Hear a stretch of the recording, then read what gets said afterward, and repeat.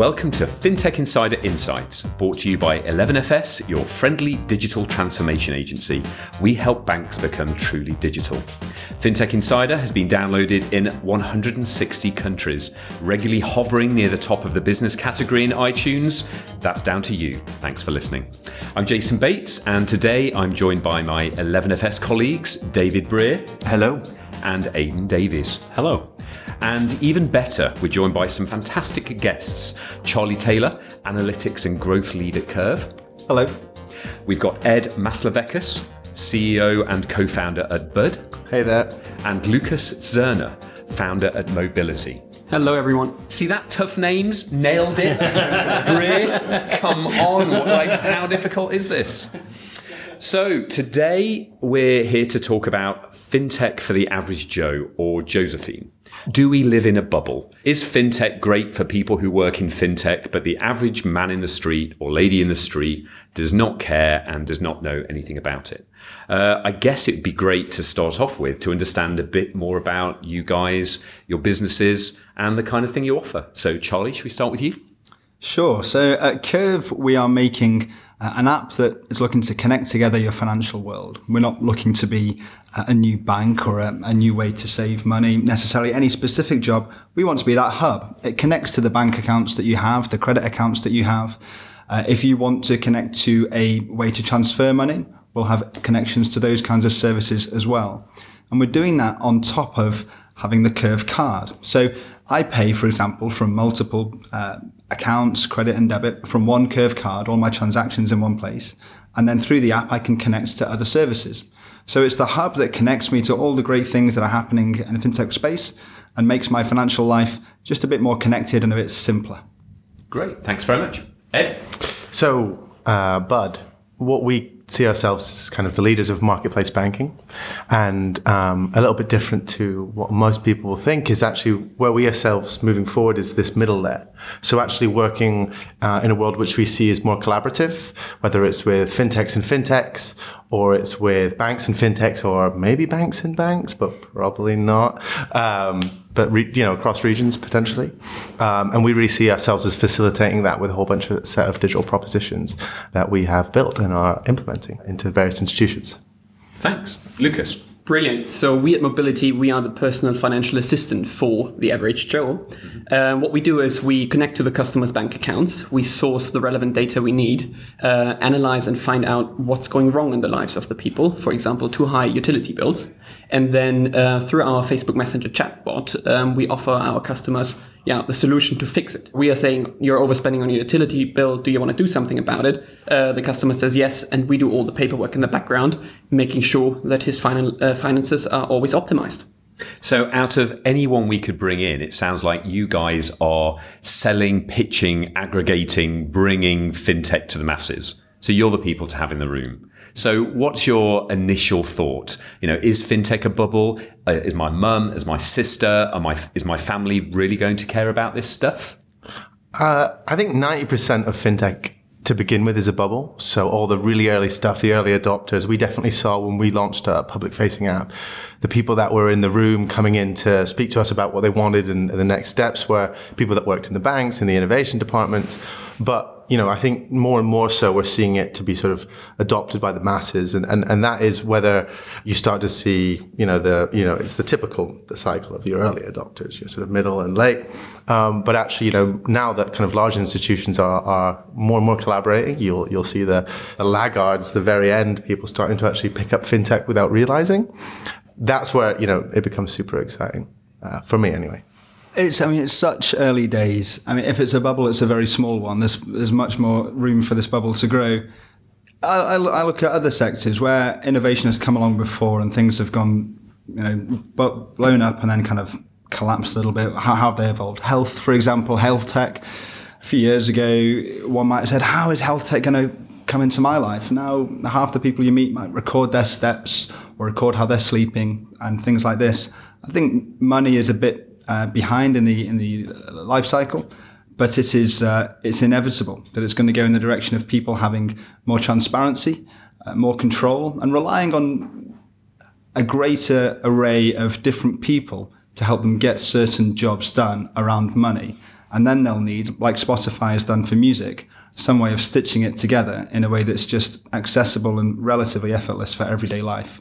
So there's plenty of room for it for the bubble to emerge beyond where it is now. But there's no doubt that this is an inevitable change, I think. I guess that's one of the things that no one refers to health tech, but my sister will talk about her Fitbit. And I guess with the services that you guys offer and aggregate, I guess the key question is, what is my sister going to refer to as being the thing that really grabs her and tells her friend? How does fintech penetrate the bubble and actually start making its way into the mass market? Have you any views as to what are those few products that actually really grab people to start off with? Well, I would first of all take a step back on the previous question, because I've got a background in investment banking in advising energy companies. And what you saw there was the so-called smart meter, which were being installed in all the houses across the UK. A smart meter is an incredible thing which makes sure that you don't need to take your meter reading manually. So it's actually a great thing. But you roll it out across the UK, and if you look on the internet and find out what's going on, people are absolutely confused about what's going on, people don't understand it, and people as a consequence say, I don't even want to have this in my house. So you see that an entire industry actually is losing out on a big opportunity. And the only thing about communicating this stuff is you see it on the newspapers, there's sometimes a small ad around it. But I think if we want to make fintech successful, we need to communicate much, much better and much, much more about it to the average Joe. So I don't understand why we are 1 year away from PSD2 basically coming into place properly. And there is nothing in the big newspapers about that which is dedicated to the average Joe. And everything what we are doing, like basically us here sitting in the room, is targeted at one specific demographic, or which is fintech specialists. I think we've started to see things like PSD2 start to be mentioned in mainstream media, but actually the complexities of it are of such that it would turn my mum off within about 3 seconds of seeing that headline type thing, you know. So I think we're starting to see this is a big deal, but I don't think there is anything in mainstream media that's actually breaking it down in a way that could be consumed, which I think is kind of really the problem. But I think to sort of echo some of the points that you guys have been making, really, it feels like it becomes mainstream not by explaining it, but by being the way that it's done. And I think there's some really interesting sort of signs of these types of changes sort of happening, where, you know, I had a kind of a text message from a friend of mine who works at the Tate Museum, and she texted me and was like, I'm sitting in a bunch of my friends who are all sort of museum geeks, and they're all talking about the ethics of Monzo. And I was like, all right, like this is clearly starting to break out from just the old street sort of roundabout mentality of, you know, the bubble of fintech into the mainstream. And I guess when you start seeing numbers that we're looking at in terms of adoption numbers, then clearly that just can't be all the the fintech bods getting excited about this stuff. It must be starting to really sort of appeal to, you know, real people. Yeah, I think the biggest sort of challenge, especially when you sort of adopt anything, is you know, you look at the financial services industry, it's super, super noisy, right? You've got something, I saw a report the other day that said there was something like 19,000 global fintechs, right?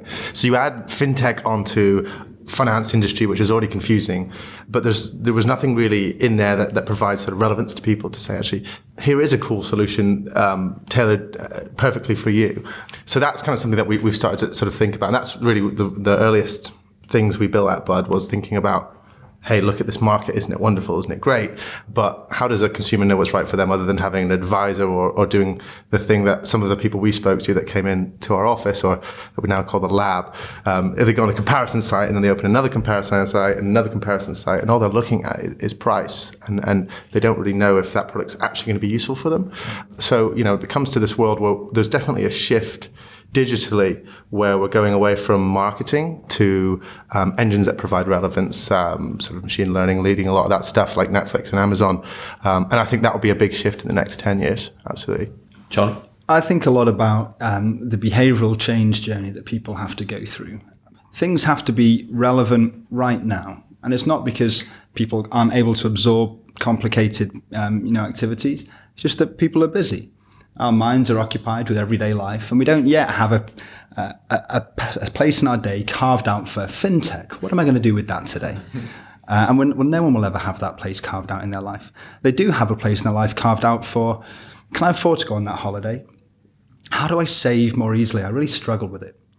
And in the moment where any one of us or anybody else is able to provide something that really gets that job done with minimal effort and minimal additional understanding necessary, gets that job done, then you're onto something. When you don't have to explain anything technical, then you're onto something. That's the pivotal moment, I think, at which it goes beyond a roundabout and it spreads without needing to push onto people. I think that makes sense. I think we talk a lot about the move from dumb financial commodity products to intelligent services. And those services have to be aimed at something customers need doing. And the closer the relevance and the closer the insight, then I guess the bigger the move. And it's not fintech. Just like PSD2 will never make the mainstream media, just as HTTP never makes the mainstream media. People know Facebook, they know, they use it to serve needs, but who cares what infrastructure it works on and how it lives? And I guess that's part of the bubble that we talk about, the infrastructure as a thing that is never going to make it into the world. But hey, Victor's just joined us. Victor, CEO and co-founder of Plum. Be great to hear just a little bit about Plum before you jump into the conversation. Plum is basically your automated savings assistant. We launched in January, and effectively we're a Facebook bot that you go to, you connect your current account, we monitor your historic earnings and spendings, and then based on that, we figure out how much you can save and actually save that for you. So it's very interesting that you just said that, the value is the value that you try to bring, and that's very much what we're trying to do and kind of hide behind the scenes, the analytics that we go through to figure out how much you can save and actually bring a result to you that is like you have money put aside that you can use for a holiday, or you can use to invest, or you can use for, when your car breaks down or whatever you might think, and kind of, using, fintech or like using this product to basically bring value to people's lives. So that's Plum and how we, fit into all of this. I guess the big question becomes with this mainstream of, do they really care? I guess there are a lot of banks who are looking at switching numbers, for instance, and saying, customers don't care. It's just apathy. These aren't big enough problems in their lives to actually have people go and look for solutions. What do you think?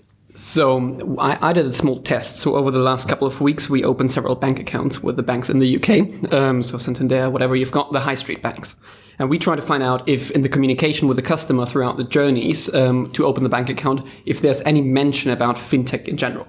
And there's none. Like across all the big banks, there's no mentioning about fintech. And again, we are 1 year away from it.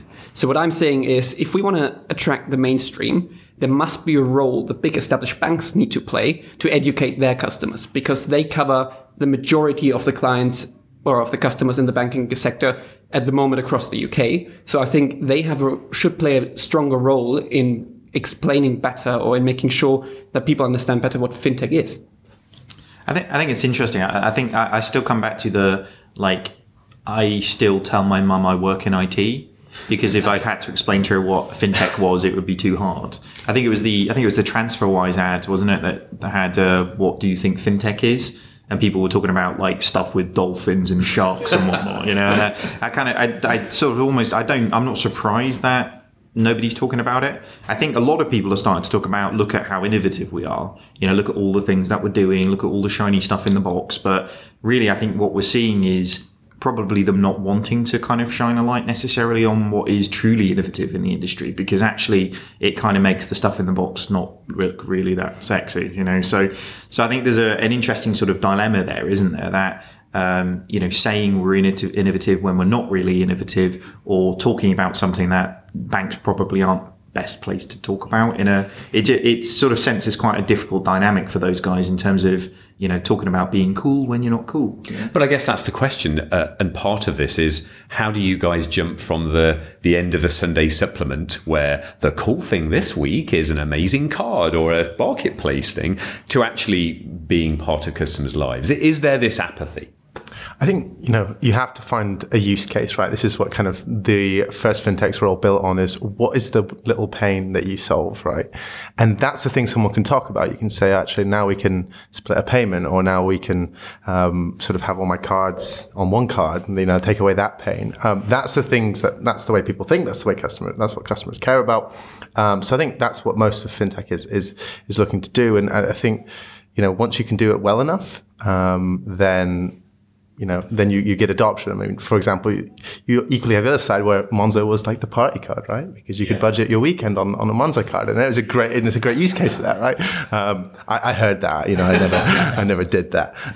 But yeah, no, absolutely. So it's still that kind of, I suppose, annoying kind of 101 VC thing is what is the pain you're solving, and that is the thing right now in fintech, where banks will start to actually adopt some of the pain curing. We shall see. And is that the thing though? Is actually fintech moved from changing from fixing a customer's pain point to fixing a bank's pain point? Actually banks are very much kind of moved into either a choir or an element of pulling together and working collaboratively with a number of fintechs, because actually it's too hard to do the things that they're doing. So, the pain points move from fix something simple and make it super simple so a customer can understand it to, make an old dog learn doing tricks. What do you guys think? Yeah, I think so. On that, it's certainly the partnership landscape in the new world is very different from the partnership landscape of the old world, where the boundaries around customers were far easier to establish, and you could own customers through proprietary access to data. And in the coming world, that won't quite be the case. And so there are some obligations, I think, some kind of just economic obligations on people to open up new business models built upon partnerships. And so because of those obligations, there will be pains of not doing so that kind of impel established companies to partner with fintechs and fintechs to partner with fintechs and so on. So to the extent that that's the new world, then yes, there are pains that fintechs can solve for businesses that haven't historically operated with partnership as core to their business as it will be. So it's a really interesting question. Is there just this apathy? Innovation without demand is the death knell of many businesses. So is there just fundamentally a lack of demand? Are we just delusional? I don't feel awash with reports of customer satisfaction around their financial lives. Not pointing any fingers, but people tend not to love banks. People tend not to feel hugely in control of where they're going, where they're going financially. And yet the switching rates are so low. And so there is, I think, some pain that pushes people perhaps to be open to new opportunities, new solutions. But there are huge habits and anxieties. Few habits are more deeply entrenched than sticking with that bank we've had since we were 15. Few anxieties are stronger than, are you the person I can trust with my money?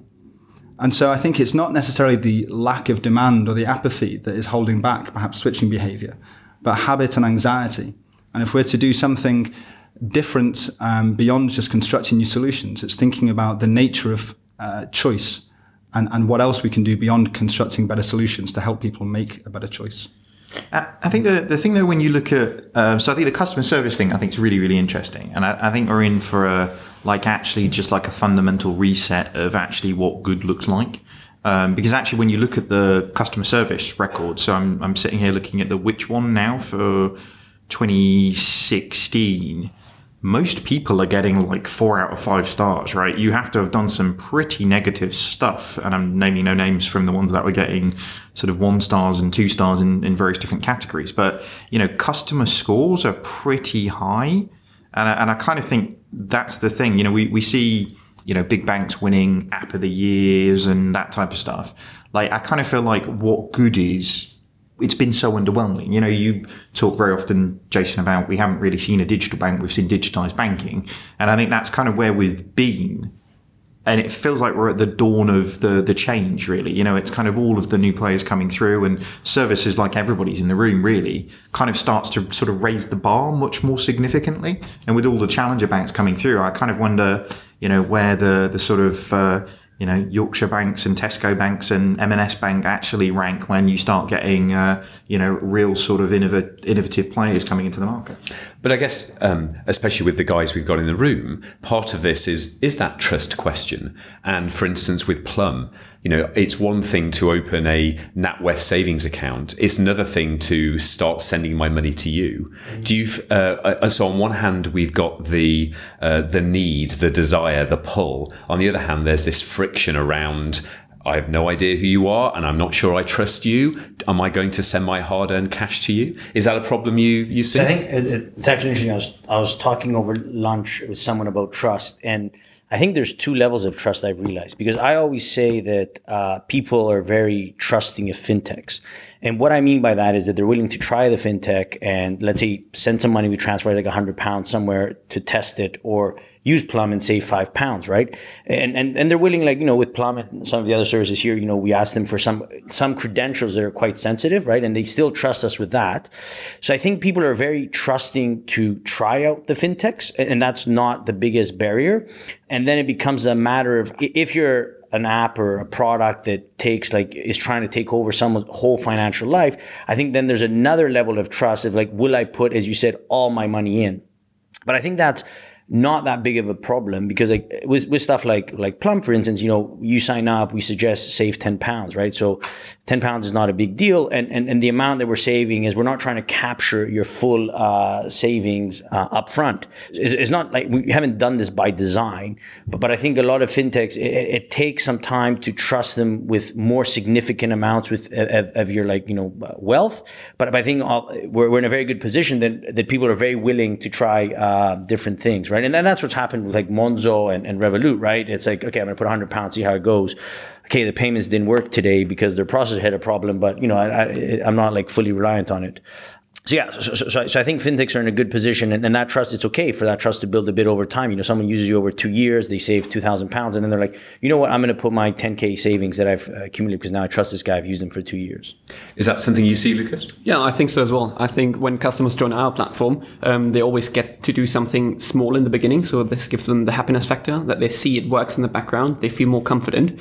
And then over time, we see when we go into more difficult topics, such as switching your utility provider, consumers, it takes some time to get them there. But then if they see on an ongoing basis what the platform actually provides to them, they are much, much more willing to do something more significant, as Victor just said. And this is how we get the customers to manage the money better.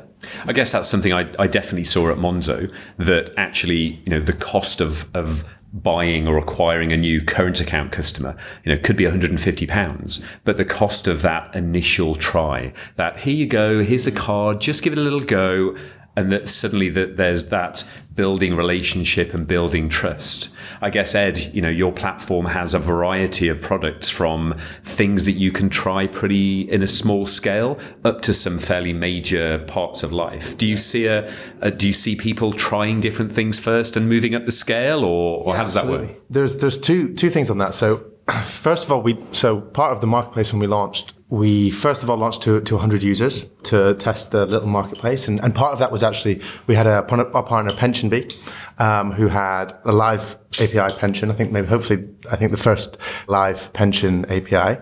And we had various other different products in there. And within a month, there was 100 people in that test group, and 4 people had acquired a new pension. When was the last time you acquired a new pension?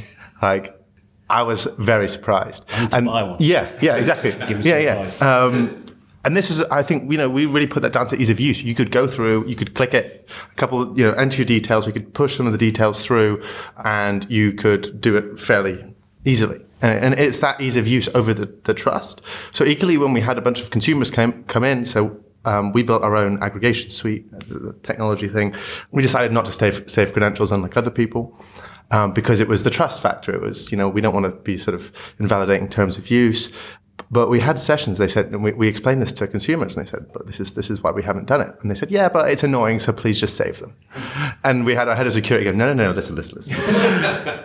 You could, potentially invalidate your terms of use, and, if you lost your money, then, you wouldn't have insurance for it. And they're like, look, just save my credentials and make it easy. And I think that ease of use, especially generationally, due to sort of the adoption of certain technologies, what we're used to, almost outweighs that trust sometimes. Not to say it shouldn't be there, but it was amazing that it changes. Just on trust, I went to a talk last night from Hello Car, an online marketplace for buying cars. So that's a big chunk of money. There's a lot of trust involved. And they went to do some user research in Manchester to see what makes you trust a brand, really. I won't do a Mancunian accent, which the speaker did do really badly. Do it, go on, do it. No. I have to go to Manchester again. But basically they were saying, I've seen that brand on the TV. And there is that mainstream thing of like, they're big enough to be on the TV, they must be trustworthy. And that's an interesting thing. We've had a little bit of discussion about, getting out of our fintech bubble and really getting what is trust. But I guess, go back 50 years, 100 years, banks established trust by having double height, massive marble-filled rooms with gilt and gold plate, gold leaf around, where you could point and go, wow, these guys must have a lot of money. My money's probably safe here. Yet the modern indicators of trust, that a celebrity has endorsed something, Will.i.am I'm thinking of, that my friends are using something, that social media seems good, that I'm seeing the Facebook ad every other page. Do you think that they're, do you think that there are these modern indicators of trust that fintech brands can lean on?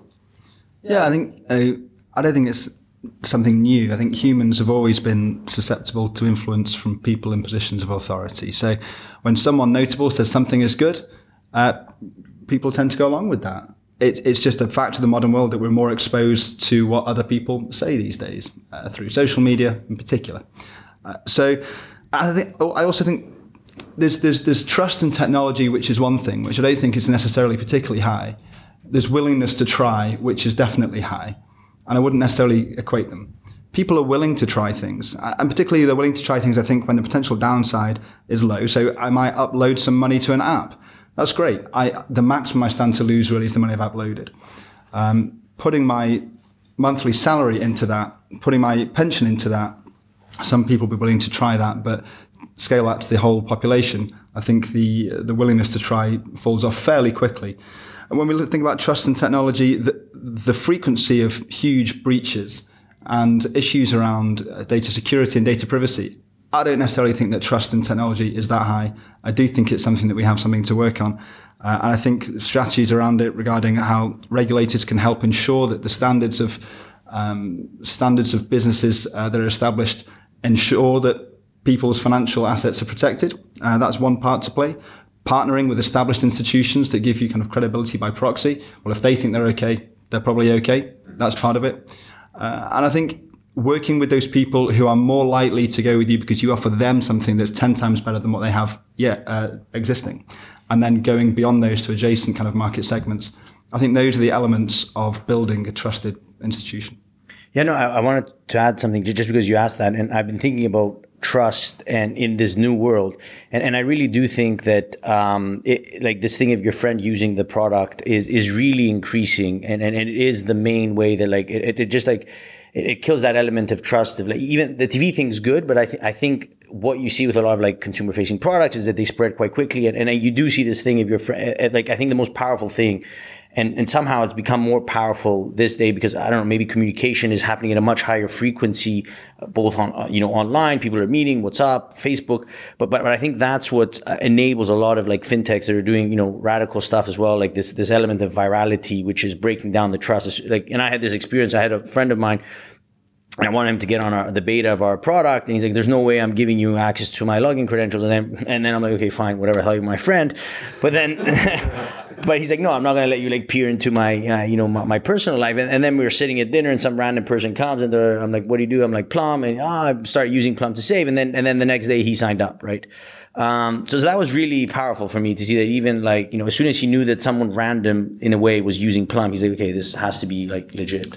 I think we're, unfortunately, and I'm going to do myself absolutely no favors here, but the general public are pretty much idiots, right? I think this is an unfortunate turn. I think a lot of the political stuff that has come forward has probably ratified a lot of the rant that I'm about to go on in terms of where we're going. But I think if you see something enough and you feel that is validation of trust, which most people do, and there's lots of industries where this has been proven. I kind of come from an insurance background, and who would have thought like 8 years ago that we would have been predominantly choosing what insurance capability we would be purchasing to protect our families or our house or our valuable things based on which fucking cuddly toy you're going to be getting.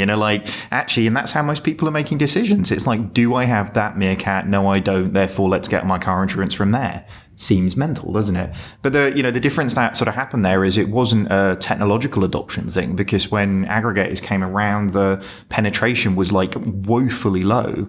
It was only at the point where they actually started really sort of spending above the line did they really sort of become a financial services company in the psyche of the UK public. And I think this is the thing it comes back to is frequency of seeing it. And I think that anybody with a card has like an interesting advantage, because seeing your friends do it and that validation of doing it and the kind of insider feel of having something your friends don't, I think that's a really interesting adoption technique to sort of move things forward, especially if you make that card hot coral. Hashtag just saying. Yeah.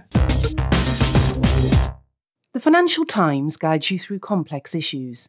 In divisive times, don't settle for black and white.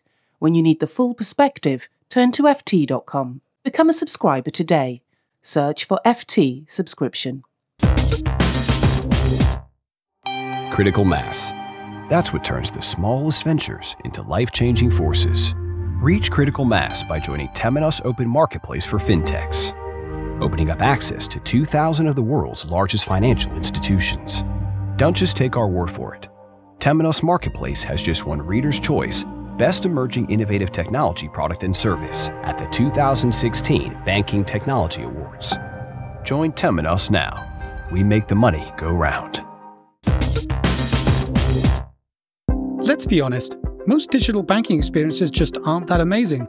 Learn how more than 180 banks worldwide, including Barclays, Deutsche Bank, and BBVA, innovate faster with Strands as their trusted fintech partner. To find out more, visit strands.com today. But I guess that also opens a really interesting question about marketing, about advertising, about the traditional ways of doing it. Because it's definitely something that I've seen that, especially in engineering-led startups, there's this feeling of if the product is 10x, it will work, it will just spread. And so the whole piece around a meerkat selling aggregator platform, and arguably winning that war on what was essentially a piece of marketing fluff, I think is not something you often see around the fintech world, apart from maybe TransferWise, maybe a couple of players. What do you think about marketing, about voice, about brand? Is it something you guys think about? Absolutely. I mean, should I get off the fence on that one? The notion of if the product is good enough, it'll sell itself. I think it's quite seductive. It's quite an easy trap to fall into when you're stuck inside the same four walls every day, looking at the product roadmap and being persuaded rightly that it's going to be a great product. But again, the fact of the matter is that people have their lives and their minds occupied with what they're doing at work that day, what they're going to do that evening, the holiday that they need to get ready for because they need to buy some stuff. And you need to insert yourself into their life in a language that they're familiar with, but sufficiently different such that there's a pull of there's something new that you want to introduce. And there's no way that your product for most products, can just sit on the shelf and do it there by itself. You need to position yourselves in their mental model of the world. We're finding, I suspect we may all find some challenge here, because for many people, their mental model of the world with regards to money is, I got a bank and a pension. Well, none of us are banks or pension providers, and yet we want to be in that center of people's mental model of their financial world. That's going to take some clever use of simple language to be successful. So I think what worked for us quite well is going actually out there to the people and presenting yourself as a person, but also as a brand, and going out there and speaking to the people what their concerns are and trying them to explain what you're actually doing and why it could be helpful for their personal benefit. Because this is where they don't think about it. This is where nobody else is. And we went there, for example, at universities, and we saw a huge demand by people because they get to know finally a brand new brand, basically, in person, which was what we saw worked quite phenomenal. I think that's something, I'm very passionate about, that in a digital world of digital services, the human, the meeting people face to face. I mean, if you had one of the first Monzo cards, you were given it by one of the founders or one of the people who worked there. You came to the office and there was a whole series of weekly gatherings where people would hear the speech, they'd understand what you're about. You build a real world sort of geographic center. Do you think, Ed, I guess that digital is often this cold thing? Are you building customers one at a time, or is it something you can do mass market? I think, and if we look at those traditional aggregators and they seem to have a kind of a battle of who could have the worst advertising campaign, and that feels that way anyway. But actually what it was about was being kind of front of mind, something that was like almost a catchy enough song or a stupid enough phrase that you would kind of remember it. Just when that had that 1 second of activation. That I think we can't deny that Alexander Orlov is a cultural phenomenon. Yeah, sure. I could disagree. There's an agency that's earned millions and millions of that. Won awards. When are the Ed and Jamie Teddies coming? That's what Well, we have a lot. Well, if you walk around church, we have a lot of swag about it. No, I think that they were very good at marketing it, but I'd still stand by it is when you're building something that doesn't come with that, you don't have that kind of budget, you have to actually find other ways to do it right, and that could be from building small communities of developers and inside people, inviting people into the office, and sort of collaborating. I think that is the way a lot of sort of small tech companies that have got their start. If you look at Facebook, that's a typical example. It was a campus by campus approach. You can't really go straight away. Stripe famously signed people up, didn't they? They coded their first transactions. And for us, we are very much still. If you look at what we're still in beta, we call it. We're still bringing people in day to day. And actually sitting down, and it's slightly different, actually sitting them down and having conversations about their entire financial world and trying to kind of figure out the pain points and map their journeys and take kind of individual use cases. And if we can solve a cluster of use cases for an individual, then we could sort of let them be the champion there. And then we can kind of collaborate with our partners and say, these are the kind of use cases we're finding. These are the products. These are people that are using products. This is what they find that they like, they don't like, in conjunction with their full financial world. That's kind of where we have a different angle, because we have a slightly different angle on the market, I suppose. But I guess that leads to the, you mentioned Facebook, so they go to Harvard. You look at Loot, who are aiming at students. You look at Revolut around the card I use while I travel. Is the modern route to the mass market finding a beachhead and expanding from that? Or is it that do you think that fintechs can actually go for the entire market in one go? So I think combining all of the your question, what was being said previously, I think brand is becoming increasingly important, because if you look at us all in the room, we have elements. We're doing things that are overlapping, right? And I think everyone in fintech is now starting to do things that are overlapping. And I think also if you stand back and you also see the world as a whole and how what are like the company structures out there, because of the internet, they're just like bigger and bigger companies, right? They're just a lot better at everything, at a lot of things, and they just dominate. And I think you probably, let's say, have like less banks, less online sellers like Amazon, exactly. And so that's what's happening. And I think in a world where what fintechs do, TransferWise sends money abroad. It's a commodity product, right? So there is usability, and I believe like that's how TransferWise got off the ground. I was an early employee there, and we had a much better product than some others. But the brand was like massive in terms of like, when you're comparing two things that pretty much do the same thing, and then let's say everyone has the same cost base, then it really comes down to brand. And I just think there'll be and it's more important because there won't be that many players around, right? So you need to become massive, and I think that era of doing a niche thing very well is in fintech is it's harder to maintain now.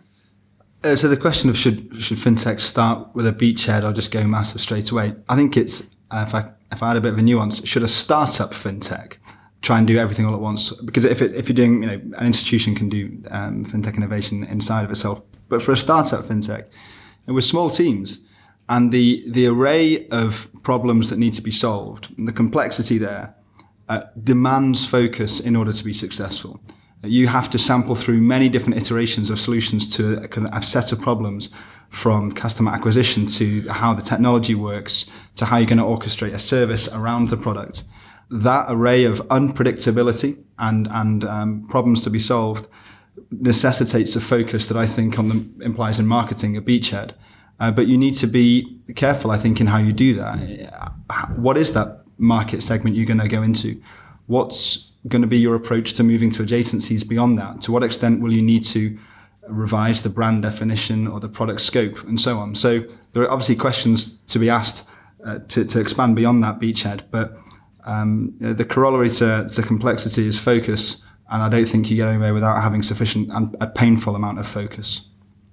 I think to add to that is actually, if you look at the time we're in now, right? So there's, but go back to PSD2. So if your data can be pulled from any device, you don't have to be a customer of one bank to actually do your banking somewhere else. Who will control that attention layer?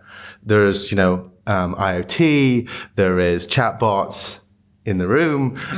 There's voice, Alexa, there's the big social media plays that have loads and loads of attention. Who ultimately will win that game? I mean, currently everyone has a banking app on their phone.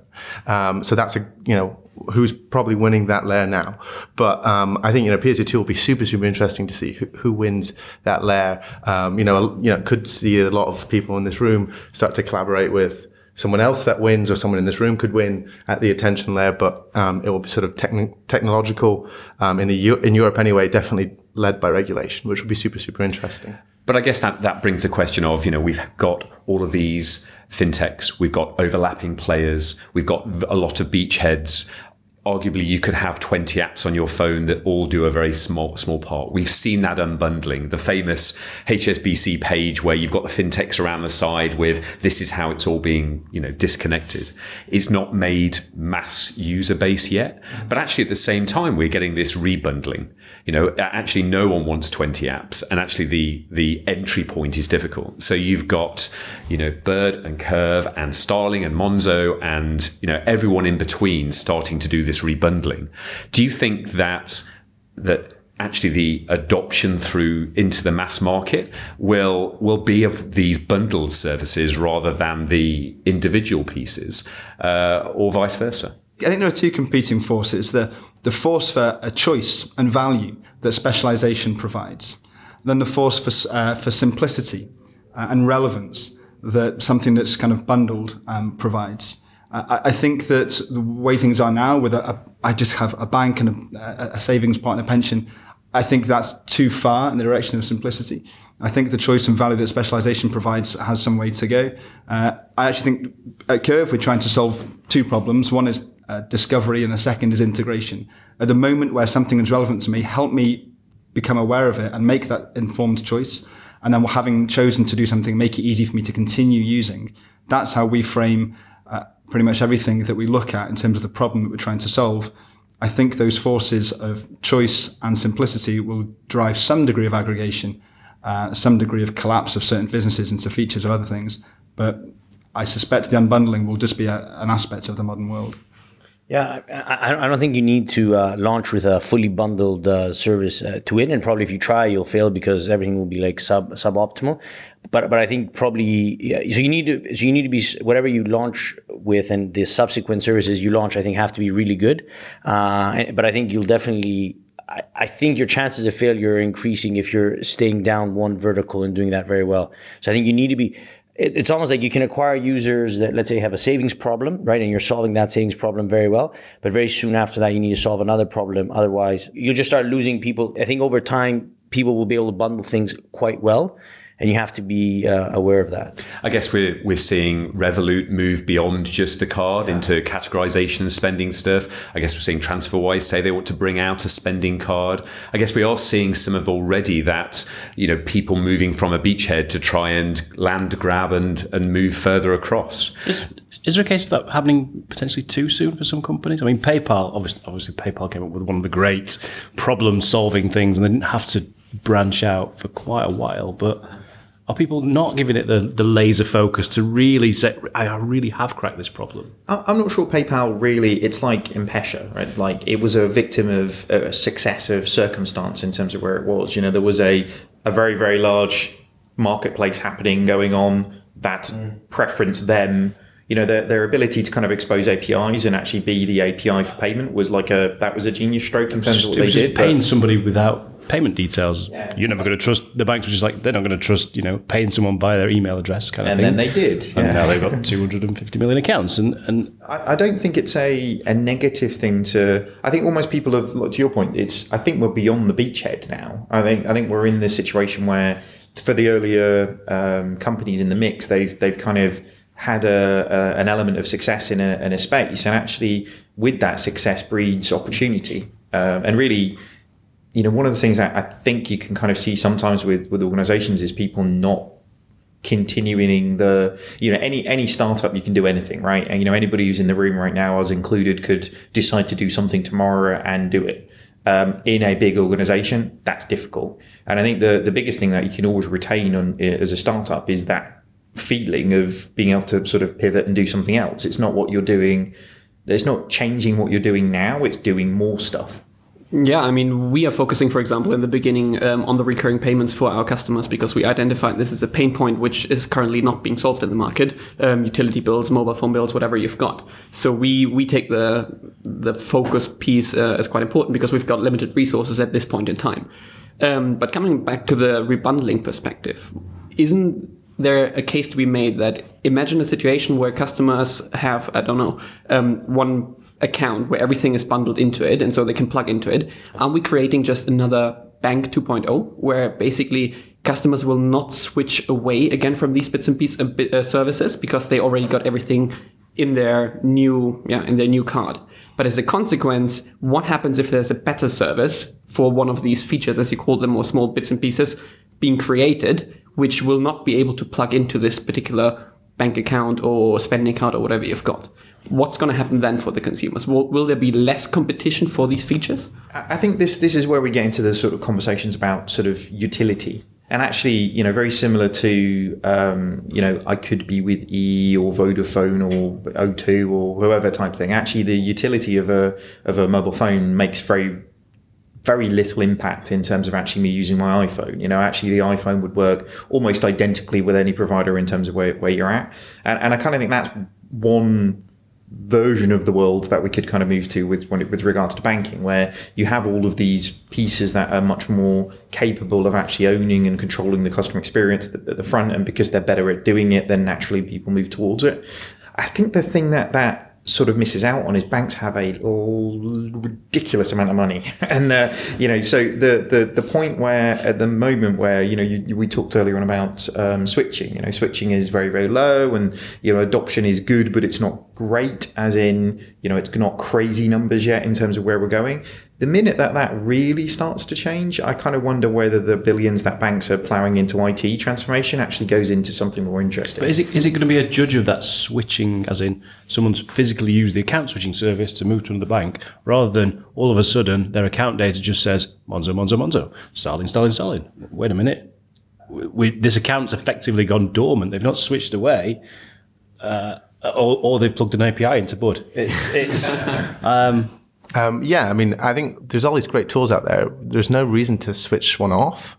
You could have like 30 or 40 financial different products, but if you could seamlessly use the right one at the right time, and it sort of was kind of send money to Dave, and it actually knew that Dave was over there, and I needed to use an FX tool, but with a certain amount that was the best tool to use. I don't have to unsign from TransferWise and all the other products. I could just use, the best rate or the best product.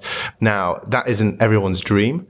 Everyone wants to be the one, the final one that everyone uses. But, in the nature of any competitive market, there's always going to be a cheaper, better, faster solution. But allowing that competition to happen in the consumer's benefit in one space is, I think, quite interesting. Ultimately, the ultimate marketplace is completely invisible, right? It's just invisible and it just assists you, and it's Alexa plus everything else. I think that's the thing. I don't think it comes back to transactions. I think the point where a bank realizes it's lost is not when a customer switches away. It's when the customer doesn't know who they bank with. And I think actually, if you look at PayPal, I genuinely don't know what my card is that powers PayPal. And I think that's where that bank is lost, because actually I've got no relationship with them. If we look at retail, that's definitely the case in terms of where we're going. If you spread out into commercial banking, it's even worse. We talk about Xero being our business bank. Actually, it almost doesn't matter what's behind it, because we get all of the benefit from somebody else providing all of the service. So I think it's a difficult thing for the banks, because the warning signs where unhappy people or angry people or people closing accounts and that type of stuff. I think dormancy is probably the the slow bleed out of banks, and that's going to be really hard because at a very senior level, it's going to be like, well, we've still got loads of customers. They're not doing anything. And that's the problem. Well, that's a fascinating conversation. I guess in the interest of driving adoption to you guys, why don't you tell us, I guess starting with Charlie, about where people can find you in order to sign up for your service? You can find us at imaginecurve.com. Give us your phone number. We'll send you a text with a link to the App Store or Google Play. That's the easiest way to find out more. Install the app. The Curve Blue card is free to sign up, and you can be up and running in a week from now with a Curve card. Perfect. Cool. Yeah, for Plum, if you want to start saving money without really thinking about it, all you have to do is go to withplum.com or find us on Facebook Messenger, searching for With Plum, and start chatting with us, and you start saving money. First, I want to say I'm a user of all the other fintechs in the room, so love your services. If you are interested in marketplace banking and you are either a bank or a fintech, then find me at thisisbud.com. Drop us a message. Happy to speak to anyone. Great. Lucas. Brilliant. And for mobility, it's mobility.co, mobility with a double L. Don't make that mistake. And we've got a special invitation code for all the 11FS listeners. It's 11FS. It's quite simple. Use it and you get the service for free. Perfect. Well, guys, thanks so much. Thank you. Thank you. Thanks.